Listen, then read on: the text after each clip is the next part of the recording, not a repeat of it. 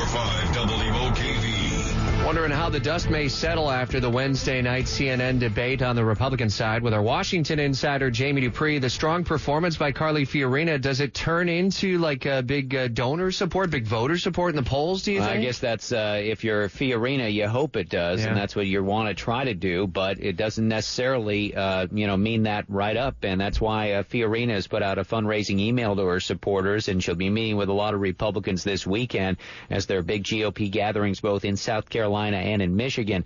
Just because you have a good debate performance doesn't mean the money then flows in. I mean, Carly Fiorina has had a lot of good press in the last couple of months. She got a lot of good marks and a number of good stories in the Des Moines Register and in the Manchester Union Leader up in New Hampshire, but it didn't really translate into money. And even her jump in the polls from the pre-debate up to this main stage, she hasn't gone up that much. So we'll see if she can do that this time around. I'm sure that her people would love to get her into really that top tier of the Republican field. It seems the other big talking point today will be from the Trump town hall and how he didn't correct the man's Obama Muslim claim that came out, last night, I think in New Hampshire, was it? Look, one of the things is you may not like it, but if you're running for president, you own your crowd. You know what I mean? Yeah. And if they're going to stand up and say something that is not true in this case, I don't know if you got the piece of audio there you can play for people, but it's one of those things that I can imagine a John McCain or a Chris Christie saying, no, that's not the case.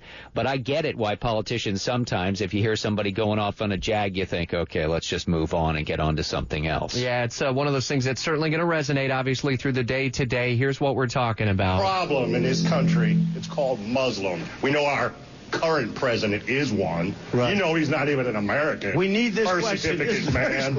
Yeah, and so he kind of laughed it off, and then after hearing the question, Trump said, we're going to be looking at a lot of different things. I'm sure that question will come up at the White House briefing later I would today. think so today. And look, there's a lot of polling data that shows a majority of Trump supporters believe the president was not a U.S. citizen and may be a Muslim as well. All right, we'll follow the story through the day today with our Washington insider, Jamie Dupree. Instant updates as well on Twitter at Jamie Dupree on that House vote to defund Planned Parenthood.